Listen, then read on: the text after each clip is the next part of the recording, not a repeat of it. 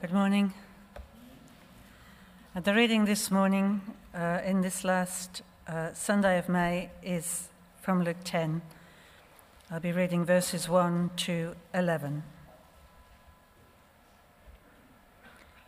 After this, the Lord appointed 72 others and sent them 2 by 2 ahead of him to every town and place where he was about to go. He told them, "The harvest is plentiful, but the workers are few. Ask the Lord of the harvest, therefore, to send out workers into his harvest field. Go. I am sending you out like lambs among wolves. Do not take a purse or bag or sandals, and do not greet anyone on the road. When you enter a house, first say, 'Peace to this house.' If someone who promotes peace is there, your peace will rest on them. If not, it will return to you. Stay there, eating and drinking whatever they give you, for the worker deserves his wages. Do not move around from house to house. When you enter a town and are welcomed, eat what is offered to you.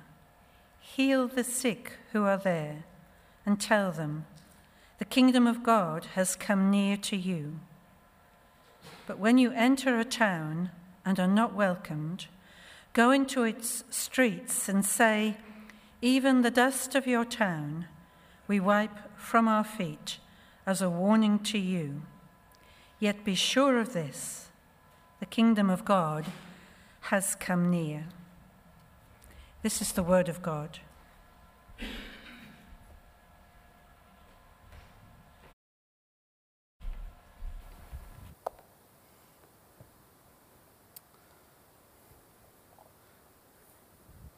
Before we begin the message, I just feel as though my morning tea announcement was a little undercut.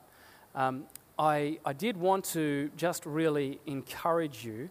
I want today's message. Lord Jesus, we just come to you this morning. We acknowledge that you are our Lord and our Saviour. You are our leader. You are our King. You, Lord, are our brother and our friend. And we come this morning to these words that you spoke to your disciples about mission, and we thank you that not only did they have implications for your followers back then, but they have implications for us as your followers today. So I just pray, Holy Spirit, that you would help us to be attentive to what it is that you're inspiring in our hearts this morning through your word. And we just welcome and invite your presence here among us now. In Jesus' name, amen. You know, we as the people of God believe in God's word, right? We believe that it's living and active. It's not a dead word, it's a living word. This is something that Bill and I were chatting about this week, that God's word is vibrant, it's dynamic, it continues to speak. So what spoke to followers of Jesus over 2,000 years ago still speaks to you and I today.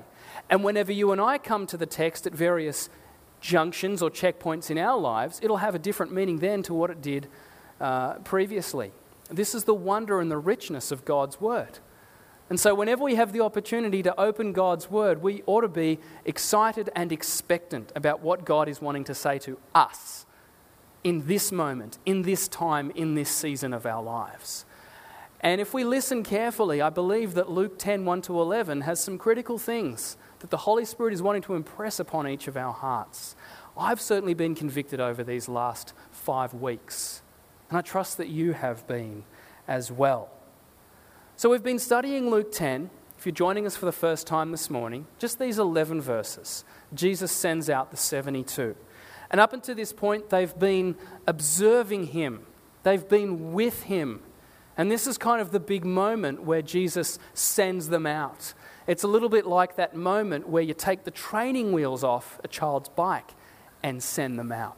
They're going to fall over. They're going to make mistakes. But that's all part of learning and growing. And so if we're going to actually have the courage to go on mission, God's mission, we're going to make mistakes. We're going to slip up. We're going to say the wrong thing. We're going to do the wrong thing, but that's okay because we're trying. And the more we try and the more we have a go and the more reliant we become on the Holy Spirit, I believe the more we will see the gospel message go forth and people's lives transformed. And that's what I want to be a part of. How about you?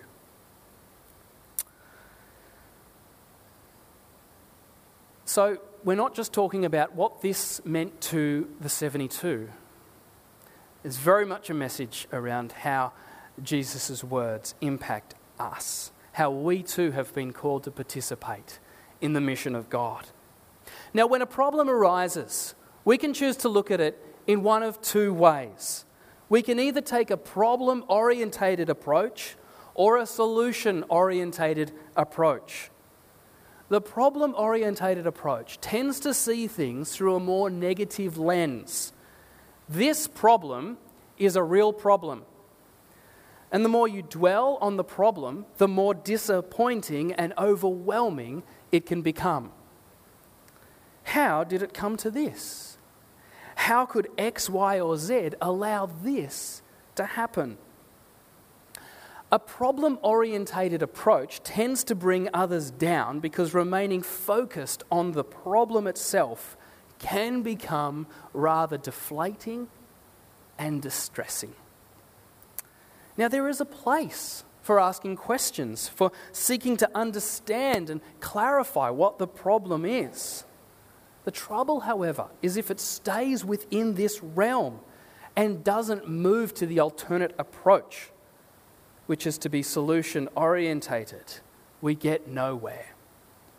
A solution-orientated approach spends far less time dwelling on the problem and all of the associated problems the initial problem has caused.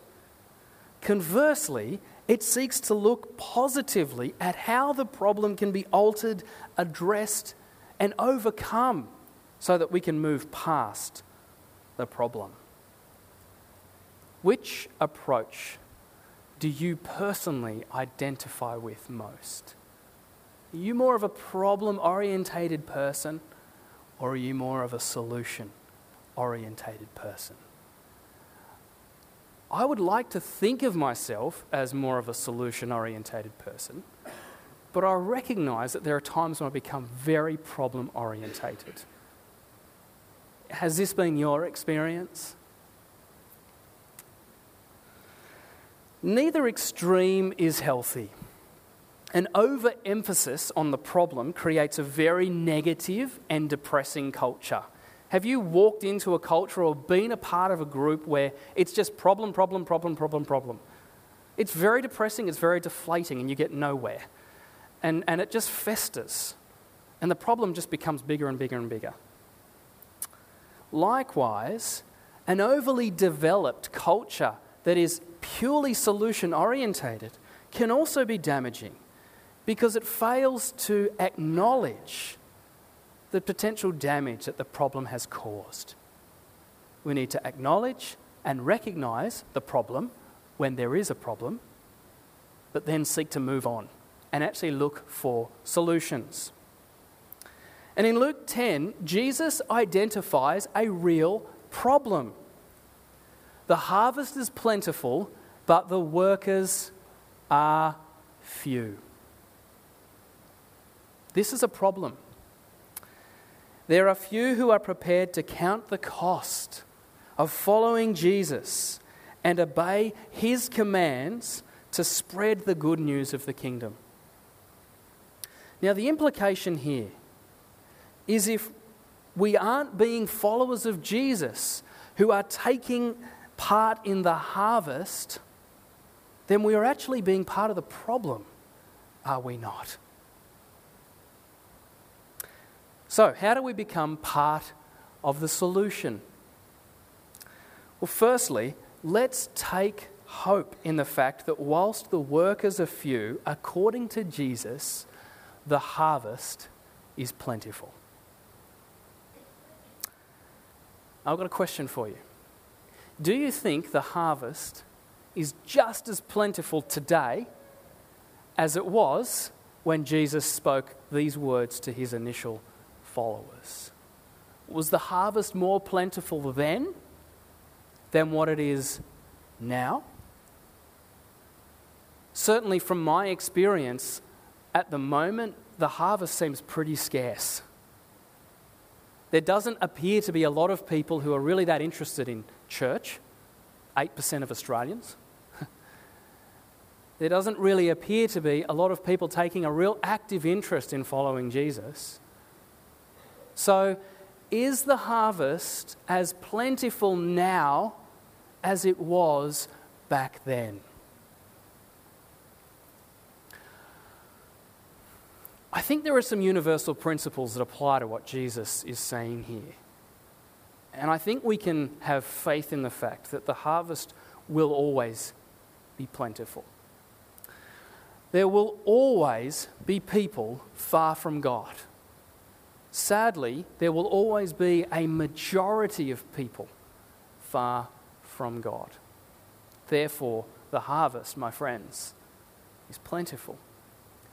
Secondly, I believe, and I'm sure you do as well, that deep within every human soul, every human spirit, is a yearning to be known and loved and connected to one's Maker. And people search in all kinds of ways and places to try and fill that void, don't they? But we as Christians who've discovered the life-changing message of Jesus know that it is only Jesus, it is only the gospel that can actually fill that void. So we can take hope in the fact that the harvest is plentiful. This ought to give us encouragement. And this ought to propel us not to be problem-orientated and dwell on the fact that 92% of Australians are not in church. It's not really the issue. Okay? The issue is, what are that 8% of people who are in church doing with their faith to help the other 92% hear that message? Now, I need to say that 67% of Australians identify with being Christian. Okay, so out of that 67%, there would be regular church attenders, regular being once a month. But there would also be plenty who really have no affiliation with the Lord, but just kind of identify, as many people did generations ago, Christianity being kind of the religion of the country, if you like. But whichever way you slice it and dice it, there are far more people who are not following Jesus than are. And for those of us who are, that ought to give us encouragement, because it means that we are surrounded by harvest. We're surrounded by people who may, in fact, be open to the gospel. And it's certainly not for us to determine whether or not they will respond positively or not to that.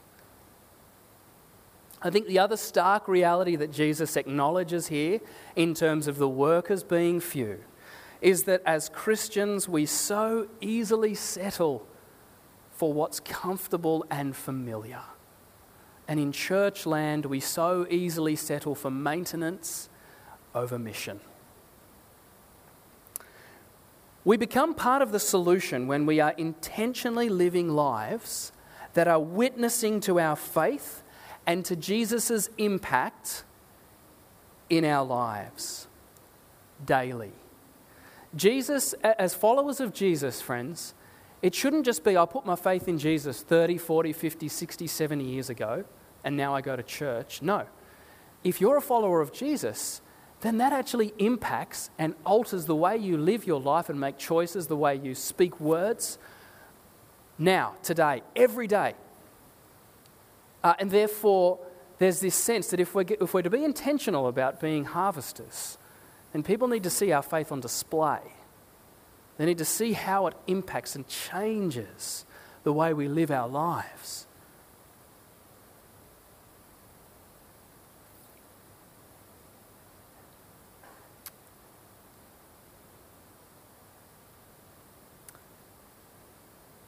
These two words, mission and maintenance, have been swirling around in my mind for a little while now.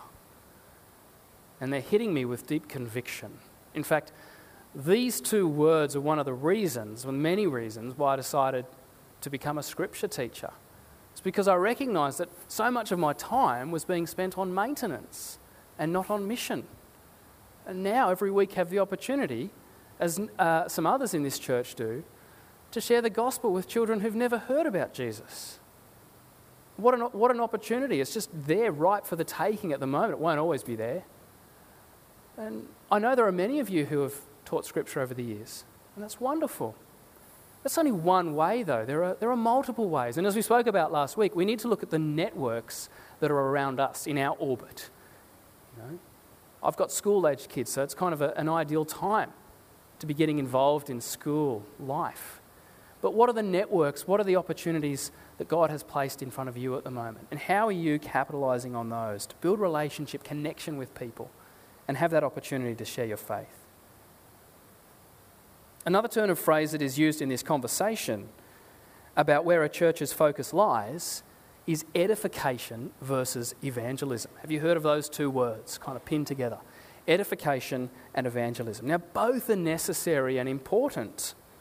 But the trouble is, I think we have a tendency, and Jesus acknowledges this by saying the work is a few, we have a tendency to focus on edification, on building ourselves up, on kind of making sure that we've got everything perfect inside, that our relationships with one another are perfect, that our theology is perfect, we've kind of got all of our ministries firing on all 4 cylinders or all 6 cylinders before we kind of take the message out. Is that right? Certainly been my experience in all of my years of church involvement. It's far more comfortable for us to focus on getting what we have inside these 4 walls better than it is to actually just get out and share the message with people and be strategic about how we do that. We're far more willing and prepared to say yes to a church activity than an invitation to a neighbour's barbecue. Isn't that right? If there's a church activity, it's good to see, Carol, but I don't think you're in the majority. You see, when church activities come up, we're more often than not like, yes, I'll be there. That's ministry. And I'm a follower of Jesus. When in fact the ministry that we need to be involved in, I think increasingly so, is finding opportunities to be a part of spaces where people who are not following Jesus are hanging around and developing relationships with them. Is that not what Jesus is doing here? He's sending the 72 out into contexts where people who are far from God are. He doesn't send them to go to a worship service, a Bible study, a seminar. Look, all of these things are good and important, and by all means we still do them. But my fear is that for many of us, our faith becomes reduced to just that. I go to Bible study, I go to church, I read my Bible, I pray. Well, show me where you're interacting and engaging intentionally with people who are far from God, so that perhaps the opportunity might arise where you can share the kingdom message with them. And I will show you someone who is taking the command to make disciples seriously. Now, I'm not preaching to you, I'm kind of preaching with you, because this is just as applicable to me. Like, I've got huge conviction about this stuff at the moment, huge. I'm hungry to learn, but more importantly, I'm hungry just to grow these relationships. And more than that, I'm hungry just to have the courage to share, because someone said to me recently that we've kind of made friendship God, right? So we kind of put all the emphasis in relational evangelism, and so it's all about the relationship. But we prize that relationship so highly that we never actually get around to talking about Jesus, because we're so fearful of damaging the relationship. Isn't that not true? And this is why I think Wednesday night over these next 4 weeks is going to be so helpful. I mean, if you're already out there naturally talking about Jesus, please come and talk to me, and then you can talk to us, because we need to learn from you. But my experience is this is something Christians really struggle with. And I think we need all the help we can get. I want to ask you, how's the Holy Spirit been prompting you this month? He's certainly been prompting me. Are there areas in your life you need to reprioritise? Are there unhelpful habits or attitudes that require attention that you need to let go of so you can travel more lightly on this journey that Jesus calls us to be a part of? Has the Lord laid a person or certain people on your heart that He wants you to pray for, build relationship with, and share Jesus with? Perhaps the Lord is calling you to do cross-cultural ministry? Is the Lord impressing upon your heart to seize the moment and go to a people group that are least reached? Is the Lord leading you to take a more active interest in supporting those who have gone, who God has placed the call on their lives to go? Maybe the Holy Spirit's been prompting you to take a more active interest in prayerfully and maybe even financially supporting those who have heeded that call to go and serve God in a foreign context. As we intentionally go about focusing on being a solution in the kingdom of God, we are to seek out those who may be people of peace. We are to go to those who welcome us and welcome our message, who show openness to God and His message of peace that is in Jesus.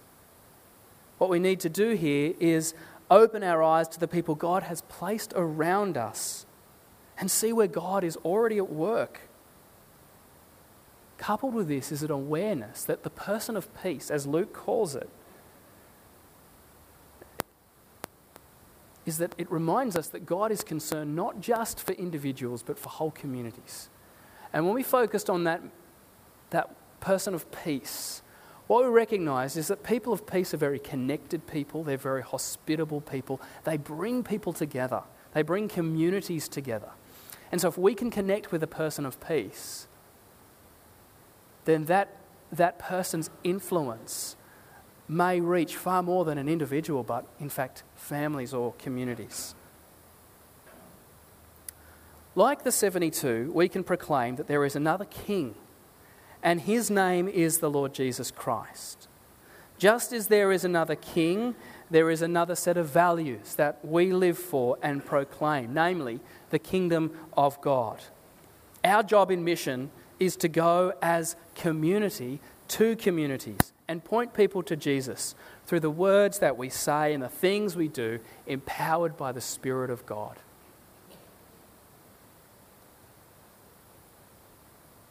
Another thing Jesus acknowledges in these few short verses in Luke chapter 10 is this is hard. As Jesus said, people will at times receive the message. They will receive the message, and that's wonderful. But there, of course, will be times, as I said earlier, when we will fail, when we will make mistakes, where both the message and we as the messengers will be rejected. But what is important is that we keep trying. We remain faithful to the task that God has called us to. I began this year with a strong sense of conviction, questioning how serious I was, and in turn this church was, about sharing the life-changing message of Jesus. I felt that we really kind of linked with and connected to the loving church phrase in our mission statement, and that's wonderful. And we will never stop doing that and promoting that. You know, the Bible says, let love be your highest aim. But I felt so convicted that we were failing to acknowledge and recognise that aspect of our mission statement which refers to sharing the life-changing message of Jesus. And I just felt as a pastor, how on earth can I lead a church to be a people who are sharing Jesus if I'm not actively doing this myself? So I'm certainly looking for ways to be more active and proactive in sharing my faith. And I trust that you will be as well. As we came to see in our Term 1 series, knowing Jesus is intrinsically tied up with sharing Jesus. It's always a both and. An active, growing and vital personal relationship with Jesus can't help but spill out into every aspect of our lives and the conversations that we have with others. So next week, as we move into the next part of our Peter series and examine how his vital relationship with Jesus overflowed into a conviction and an enthusiasm for sharing Jesus with others, may it drive us to do likewise. I desire to be a person who shares the life-changing message of Jesus with others, and I know you do too. And I've been so encouraged to learn that there are a couple of growth groups who are planning to go on Wednesday night. and learn about how to share Jesus relationally. This is so encouraging to me. So encouraging to me that the Holy Spirit is clearly working and active and prompting people's hearts to want to share their faith. Let me close off this short series on Luke 10, 1 to 11 with these challenging words. Jesus never said go to church. He said go and make disciples. May we be a loving church that knows and shares Jesus with those who do not yet know him, so that they might experience the life-transforming, life-changing power of the gospel just as you and I have. May we do this together, and may God's church grow among us so that his kingdom may come. Amen. Thanks, Chris. Thanks, man.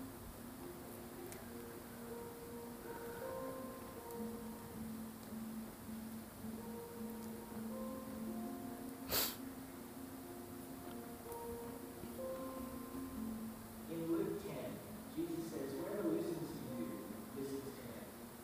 But why would people want to listen to us? What is attractive about us that would make people think, yeah, I want to listen to what this person has to say? It's a really good question. It's something that we struggle with every single day. Well, the solution that we've come up with and our organisation has come up with involves a relationship and walking through life together. The people that walk with us see the mess, all the nasty bits, and all the beautiful pieces as well. Our lives, we can't pretend that everything is wonderful all the time, and that when Jesus comes into our life, it's just one victory after another. It's just totally unreal and just not authentic at all. So our solution to this problem is living authentic lives, but not just authentic. Being open with people, live about our lives, our struggles, the things that we find difficult. The things that we find difficult about following Jesus. It's hard following Jesus.